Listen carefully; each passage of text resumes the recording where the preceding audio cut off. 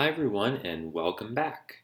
So, in this episode, I thought I'd share an interaction that I've often thought about in terms of those cross cultural encounters that can defy our expectations based on our perhaps erroneous perceptions of other people. And this is a interaction that happened now several years ago, but it's one that I've often thought about since then. And so I thought it might be helpful, at least for me, to dig a little bit deeper in thinking about it. So, my office at the time was hosting a group of international visitors for a welcome dinner. And after the meal was over, I asked one of the guests at the dinner, who was a young man, probably in his early 20s, how he'd found the dinner. And he said to me that the food had sucked. Um, so I was, in the immediate aftermath of his comment, I was certainly surprised that he had chosen to use that word. And I was also angry because in that moment it felt disrespectful.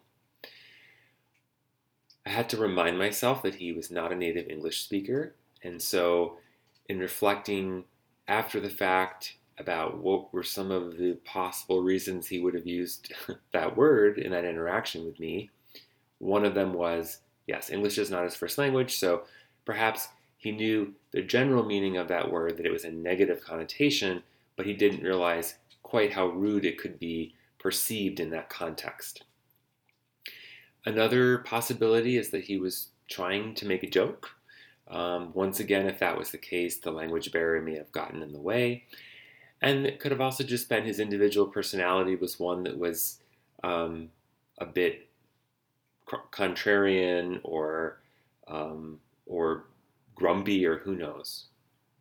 Regardless of which of these theories were accurate, it was pretty clear that he didn't feel bound by a respect for hierarchy. I was the director of the program in which he was a participant, and so he didn't seem any hesitation in saying that he didn't like the food to me. Now, another factor could certainly have been that he was a young man from a privileged socioeconomic background.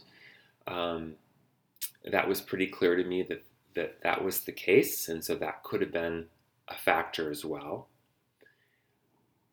But the other key question that's come up for me in more recent years and thinking back to that incident was, along with thinking about what cultural values he might have been shaping his behavior in that moment, and also other factors like, as I said, his personality, what cultural values of my own had this student triggered in that interaction?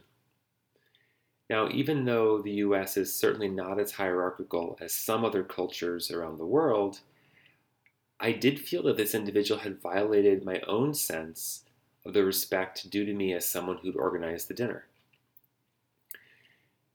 Now, as is often the case, I can't know exactly why this person said what he said to me that day after the dinner, but using the framework, the ICCI framework, has allowed me to think through the cultural values that might have been at play for him and, importantly, for me in that interaction. As always, thanks for listening, and I would welcome your thoughts or comments at iccimodel@gmail.com. Take care.